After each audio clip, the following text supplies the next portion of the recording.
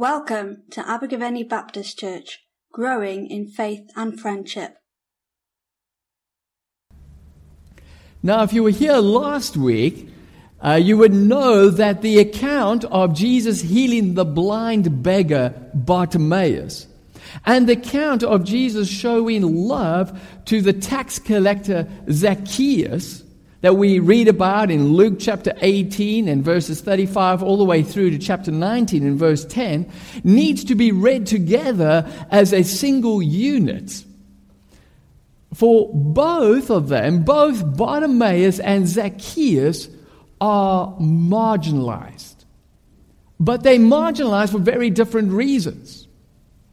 Bartimaeus is oppressed. He is a poor blind beggar, while Zacchaeus is the oppressor.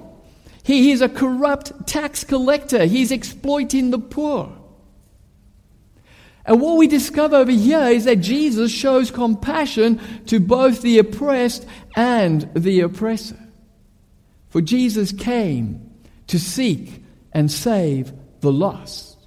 Those who were marginalized, those who were excluded, the outcasts, those who were spiritually poor and knew that they needed help. And you'll also remember from last week that Jesus and his disciples were traveling from up north in Galilee all the way down south to Jerusalem to celebrate the Passover, that great Jewish festival. And they've just arrived at Jericho. Jericho is the last stop before they hit Jerusalem. And you'll remember how this crowd from Jericho had come out to meet Jesus, to welcome Jesus, to honor Jesus, and to escort Jesus into Jericho. That was the Middle Eastern cultural way of showing honor and respect to a very important guest. It's kind of similar to the way we will crowd out an airport when our sports team returns home after winning a great victory. You know how people all rush to the airport, crowd in the airport to welcome them and honor them. And then we read in chapter 19 and verse 1, Jesus entered Jericho and was passing through. Okay, so he's not stopping. He's just passing through. I can only imagine that the people in the crowd were just a little disappointed.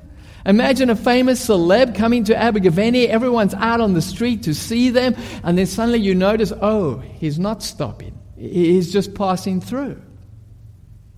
But hey, at least we got to see him, and we even saw him hitting this blind guy. Result. But not everyone saw him. One guy didn't see him because he was too short. We read in verse 2, a man was there by the name of Zacchaeus. He was a chief tax collector and was wealthy. And so over here we're introduced to Zacchaeus, and he's a despised tax collector. Okay, nobody likes to pay taxes, right? But it was a lot worse back in those days because you were paying taxes to Rome. To the country that's invaded your country and is currently occupying your country. So you paying taxes to your enemy for the privilege of them ruling over you and oppressing you. I mean, imagine that. And secondly, all tax collectors were known to be corrupt. You see, the Romans needed some local people to actually collect the taxes for them. But of course, no one wanted to work for the Romans. So they introduced an incentive. A tax collector had to pay a certain amount to Rome, but they were allowed to charge as much as they liked. And they got to keep the excess. And so they would massively overcharge people. They would squeeze them as tight as they could because they got to keep the excess, the profits. That was their incentive. And we're told that Zacchaeus wasn't just a tax collector, he was a chief tax collector. That means he's really good at collecting taxes. That means he's got a whole lot of underlings working for him, collecting the taxes on his behalf and sending him the excess. And we're told that he was wealthy. Now, you don't become wealthy as a tax collector unless you are really very, very ruthless. So this guy has bankrupted a whole lot of people, and then he's repossessed their property and their land. He's taken their pension fund. He's taken their children's college fund in order to pay the tax bill. So he's ripping people off all the while he's sipping champagne and eating caviar. He's living the high life, the life of luxury. He has loads of servants and he's loaded while everyone else is suffering. This is Zacchaeus. He's greedy and he's heartless. But do take note that what he is doing is not illegal, but it is sinful. You see, sometimes we can do something that's legal, but it's sinful. It's okay in the eyes of the government, but it's not okay in the eyes of God. Adultery is legal, but sinful. Gossiping is legal, but sinful. What Zacchaeus is doing is legal, but it's sinful. And as a result, no one likes Zacchaeus. He's despised. He's ostracized. He's marginalized. He has been publicly kicked out of synagogue. He's not allowed to go to the temple and participate in the Passover celebration. He's excluded. And because of the shame he would have brought onto his family would have publicly disowned him. No one dares to be his friend, because if you're his friend, then you too will be publicly kicked out of synagogue and publicly disowned. But we read in verse 3, he wanted to see who Jesus was. He's obviously heard about Jesus, and so he wants to see, who is this guy? But because he was short, he could not see over the crowd. So we know two things about this guy. He's very, very wealthy, and he's very, very short. I kind of think of the actor Danny DeVito. Very, very short and very, very wealthy. That's Zacchaeus. And so he's too short, so he can't see over the crowd. And so the crowd, just as they had prevented blind Bartimaeus from getting to Jesus, the crowd is preventing Zacchaeus from getting to Jesus. They're forming a barrier so he can't get to Jesus. Now, of course, in that Middle Eastern culture, if he wasn't being ostracized and marginalized, a man of his status and wealth, they would have just made way for him and let him walk straight to the very presence of Jesus. Middle Eastern custom requires that. But he's a tax collector. So he's marginalized, he's excluded, and they will not let him through. And he knows that. He knows they will never let him through, so he's only hoping to see Jesus. But he can't even do that because he's too short. He can't even see Jesus. He's just like blind Bartimaeus. And so we read in verse 4, so he ran ahead and climbed a sycamore fig tree to see him, since Jesus was coming that way. So he does two things that no self-respecting man would ever do within that culture. He runs and he climbs a tree. It's no man, no grown man in that culture would run. In fact, even today, men don't run. Grown men don't run. Unless we're chasing a ball, we don't run. But in that culture, it was absolutely shameful for a man to run. Especially a wealthy, powerful, dignified, rich man. I mean, just imagine it, lifting up your robe like a little schoolgirl in order to run, exposing your hairy legs. I mean, no one knows where to look. It's just shameful behavior. And then he climbs a tree No self-respecting, no powerful, rich man, dignified man would ever climb a tree. They wouldn't even climb a tree in the privacy of their own garden, let alone out in public. It's too shameful. Yet he runs and he climbs the tree. I mean, he probably needed one of his servants to give him a boost up. But he runs and he climbs the tree. And it's a fantastic story. I mean, how many of you heard this story growing up as a kid? And it's a fantastic story because it's so vivid. I mean, just the idea of Danny DeVito climbing a tree is fantastic. Yeah? I mean, imagine there's a famous celeb coming into Abergavenny, and he's got this massive entourage, and there's this massive crowd all trying to see him, and you there in the crowd trying to see this famous celeb, and all of a sudden you look up a tree and you see Alan Sugar up a tree wearing a suit. I mean, it's fantastic, isn't it? Verse 5. When Jesus reached the spot, he looked up and he said to him, Zacchaeus, come down immediately. I must stay at your house today. And so despite Zacchaeus' best effort to stay hidden behind the long leaves of a sycamore fig tree, Jesus spots him and calls him by name. How did he know his name?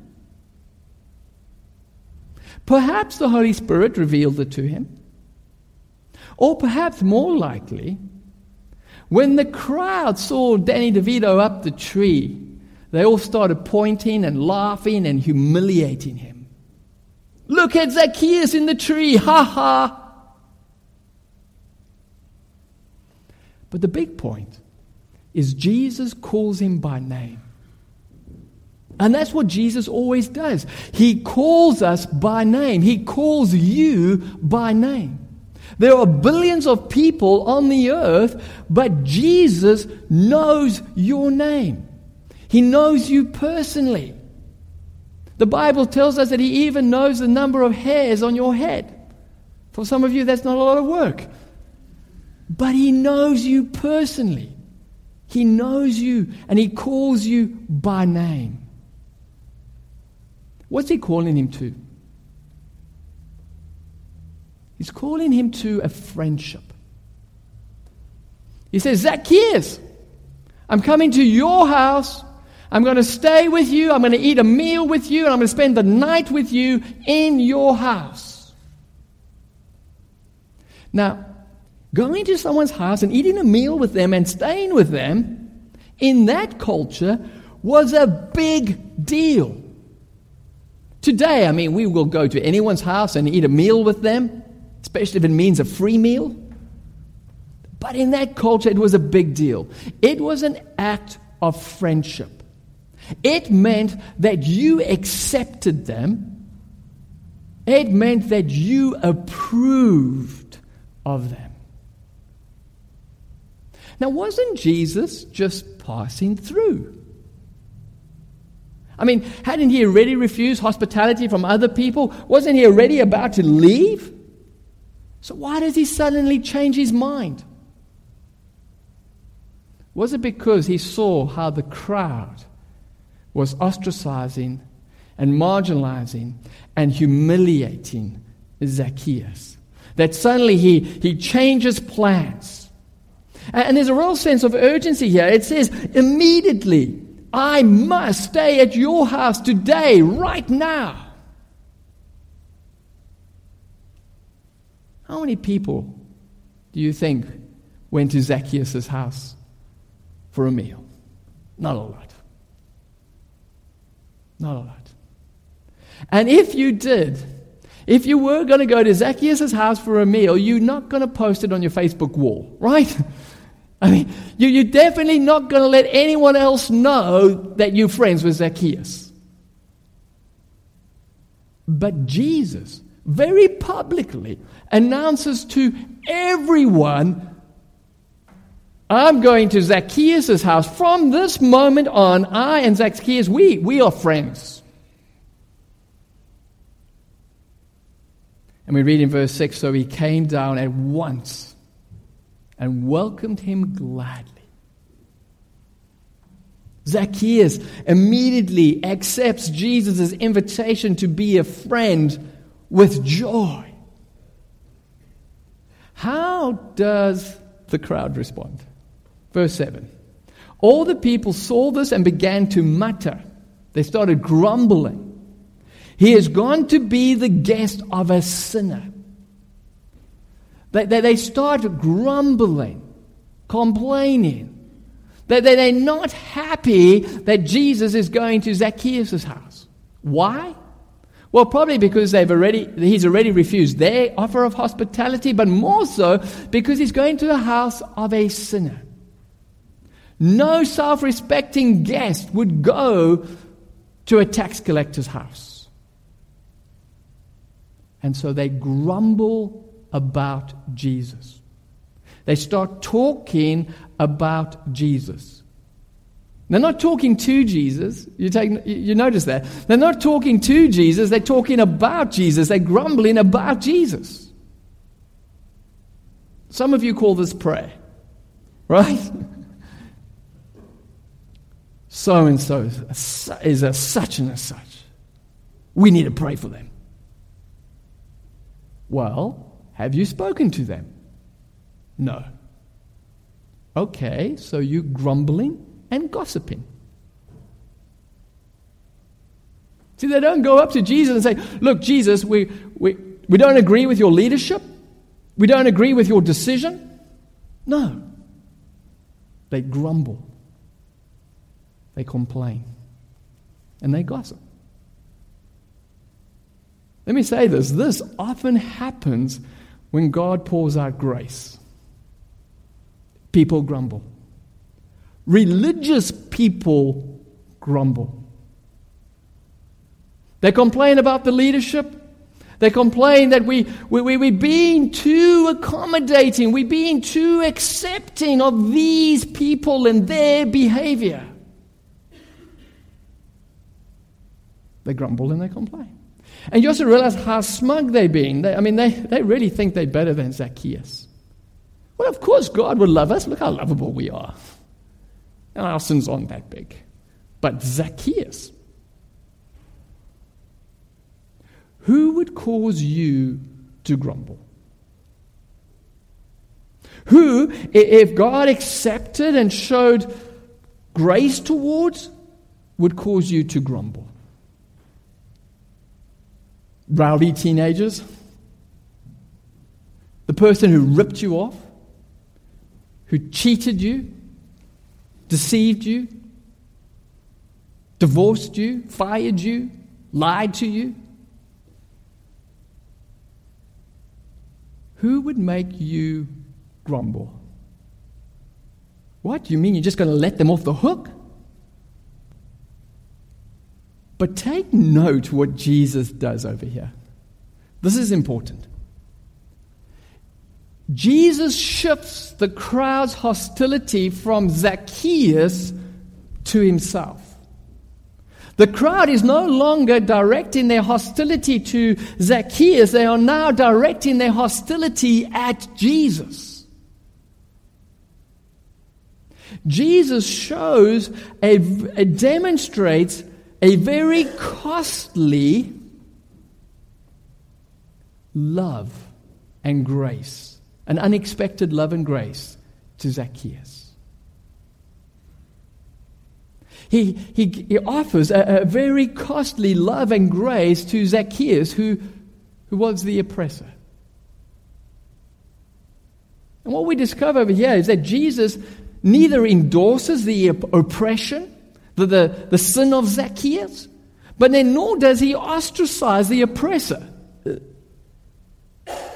But rather he shows a very costly love to Zacchaeus. This is a great illustration of what Jesus does for all of us on the cross.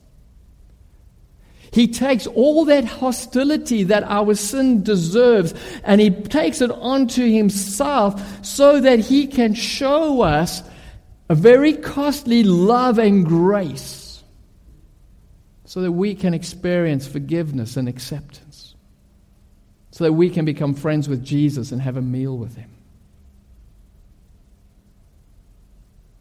Then we read in verse 8, "But Zacchaeus stood up and said to the Lord, 'Look, Lord, here and now I give half of my possessions to the poor, and if I've cheated anybody out of anything, I will pay back 4 times the amount.'" Wow. So Zacchaeus promises to make restitution. I mean, he hasn't actually paid anyone back yet, but he sincerely promises to make restitution. And he says, if I've wronged anyone, I will pay them back 4 times the amount. And the poor, I will help the poor. Those who I have neglected in the past, I will now help. I will give them 50% of my income. Wow. That's generous. But a question. Who asked Zacchaeus to do that? No one. No one asked Zacchaeus to do anything. Jesus didn't say, "Look, Zacchaeus, I've shown you this very costly love, so here's a copy of the 10 Commandments. Read it, live according to it, then we can talk about being friends." No. Jesus just accepted him. He just shows him grace and love. He just invites him into a friendship. He doesn't ask anything from Zacchaeus. But when Zacchaeus receives this very costly love and grace, it becomes a life-changing power within him, and it changes him. He becomes a new person. He's no longer greedy, but he is extremely generous. How do you think that grumbling crowd felt at this point? Probably a little embarrassed. So rather than grumbling, just realize that God is still at work in that person. Just wait and see what God is going to do in their life. Verse 9, Jesus said to him, "Today salvation has come to this house because this man too is a son of Abraham." And when Jesus hears this very sincere promise to make restitution, Jesus says, "You're saved. You are a son of Abraham." And to be a son of Abraham means that you are part of the true people of God. That God accepts you, that God loves you, that God's forgiven you. You see, we are saved by faith. But in the Bible, we are always judged according to our works. So Zacchaeus is saved by faith. He didn't have to do anything to earn the salvation. Nobody asked him to do anything. Jesus just invited him into a friendship. Jesus just offered him love and grace and acceptance. All Zacchaeus needed to do was accept Jesus' invitation. Jesus found him. All he had to do was accept that he was found. But when Jesus hears his very sincere promise to make restitution, Jesus says, "Today salvation has come to this house." Jesus judges his faith on the basis of his works, the evidence of faith. You see, if you have a real faith, if you have received Jesus' very costly love and grace into your life, it will become a very powerful, life-changing force, and you will change. You will become a new person. You will become more and more loving and more generous. That's why it's so exciting when we see people come into faith, because we just stand back to watch them grow and blossom, and then they become more and more loving. They complain less, they grumble less, they become more accepting and more gracious and more forgiving of other people. It's exciting. But if there's no growth, if there's no change, that means you don't have real faith. Now, of course, this is a lot more obvious if someone's come to faith later in life, because you can suddenly see a very real and a very sudden change in their life. It's a little harder for those of us who have been followers of Jesus all our life, or we've been followers of Jesus for many, many years. But as we look back over our life, we should see a process of us slowly becoming more and more loving and more generous and more accepting and gracious. If not, then we probably don't have real faith. And if not, the solution is not, well, I better start becoming more generous, I better start giving some more money to the poor, I better start giving more money to the church, and I better start giving more money here, because that's salvation by works. The solution is to hear Jesus call you by name, inviting you into a friendship, inviting you to receive His grace and His love, that costly grace and love. And all you have to do is accept it and allow Jesus' grace and love to pour into your life, and allow that to become a very powerful, life-changing force within your life. For Jesus, we read in verse 10, "For the Son of Man came to seek and to save the lost." That includes the oppressed, like blind Bartimaeus, and the oppressor, like Zacchaeus. And it includes you, and it includes me. And when we receive that very costly grace and love of Jesus into our life, we simply can't stop ourselves from rejoicing when other people receive it. And we simply can't stop ourselves from sharing it and becoming more and more generous. So a couple of questions for us. Do you need to make restitution?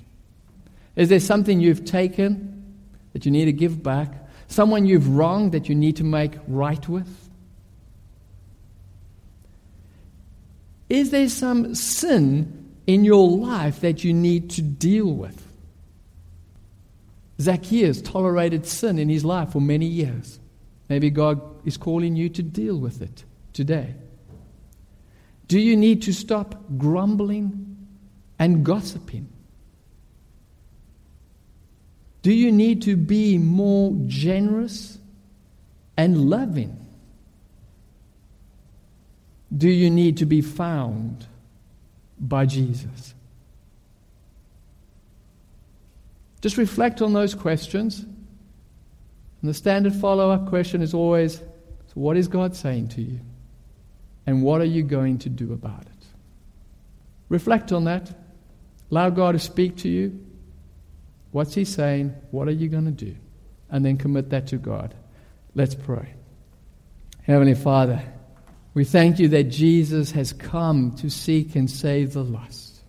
And Father, so often we do find ourselves standing in that crowd thinking we sorted, thinking we found, and marginalizing and excluding others. And Father, when you break through and you reach out to others, we find ourselves complaining, grumbling. Won't you forgive us? Won't you give us your heart and have a heart for the lost? And Father, we thank you that you came to find us first. Father, let that be such a real reality that we know how much you love us, how costly your love was for us. That you took all the hostility that our sin deserved so that we could be forgiven. And so, Father, we pray now that by your Holy Spirit, we will be able to go out with that spirit of love and generosity to make a difference in this world. We ask this in the name of Jesus. Amen. Thank you for listening to our podcast. For more information about Abergavenny Baptist Church, please visit our website at abergavennybaptist.co.uk.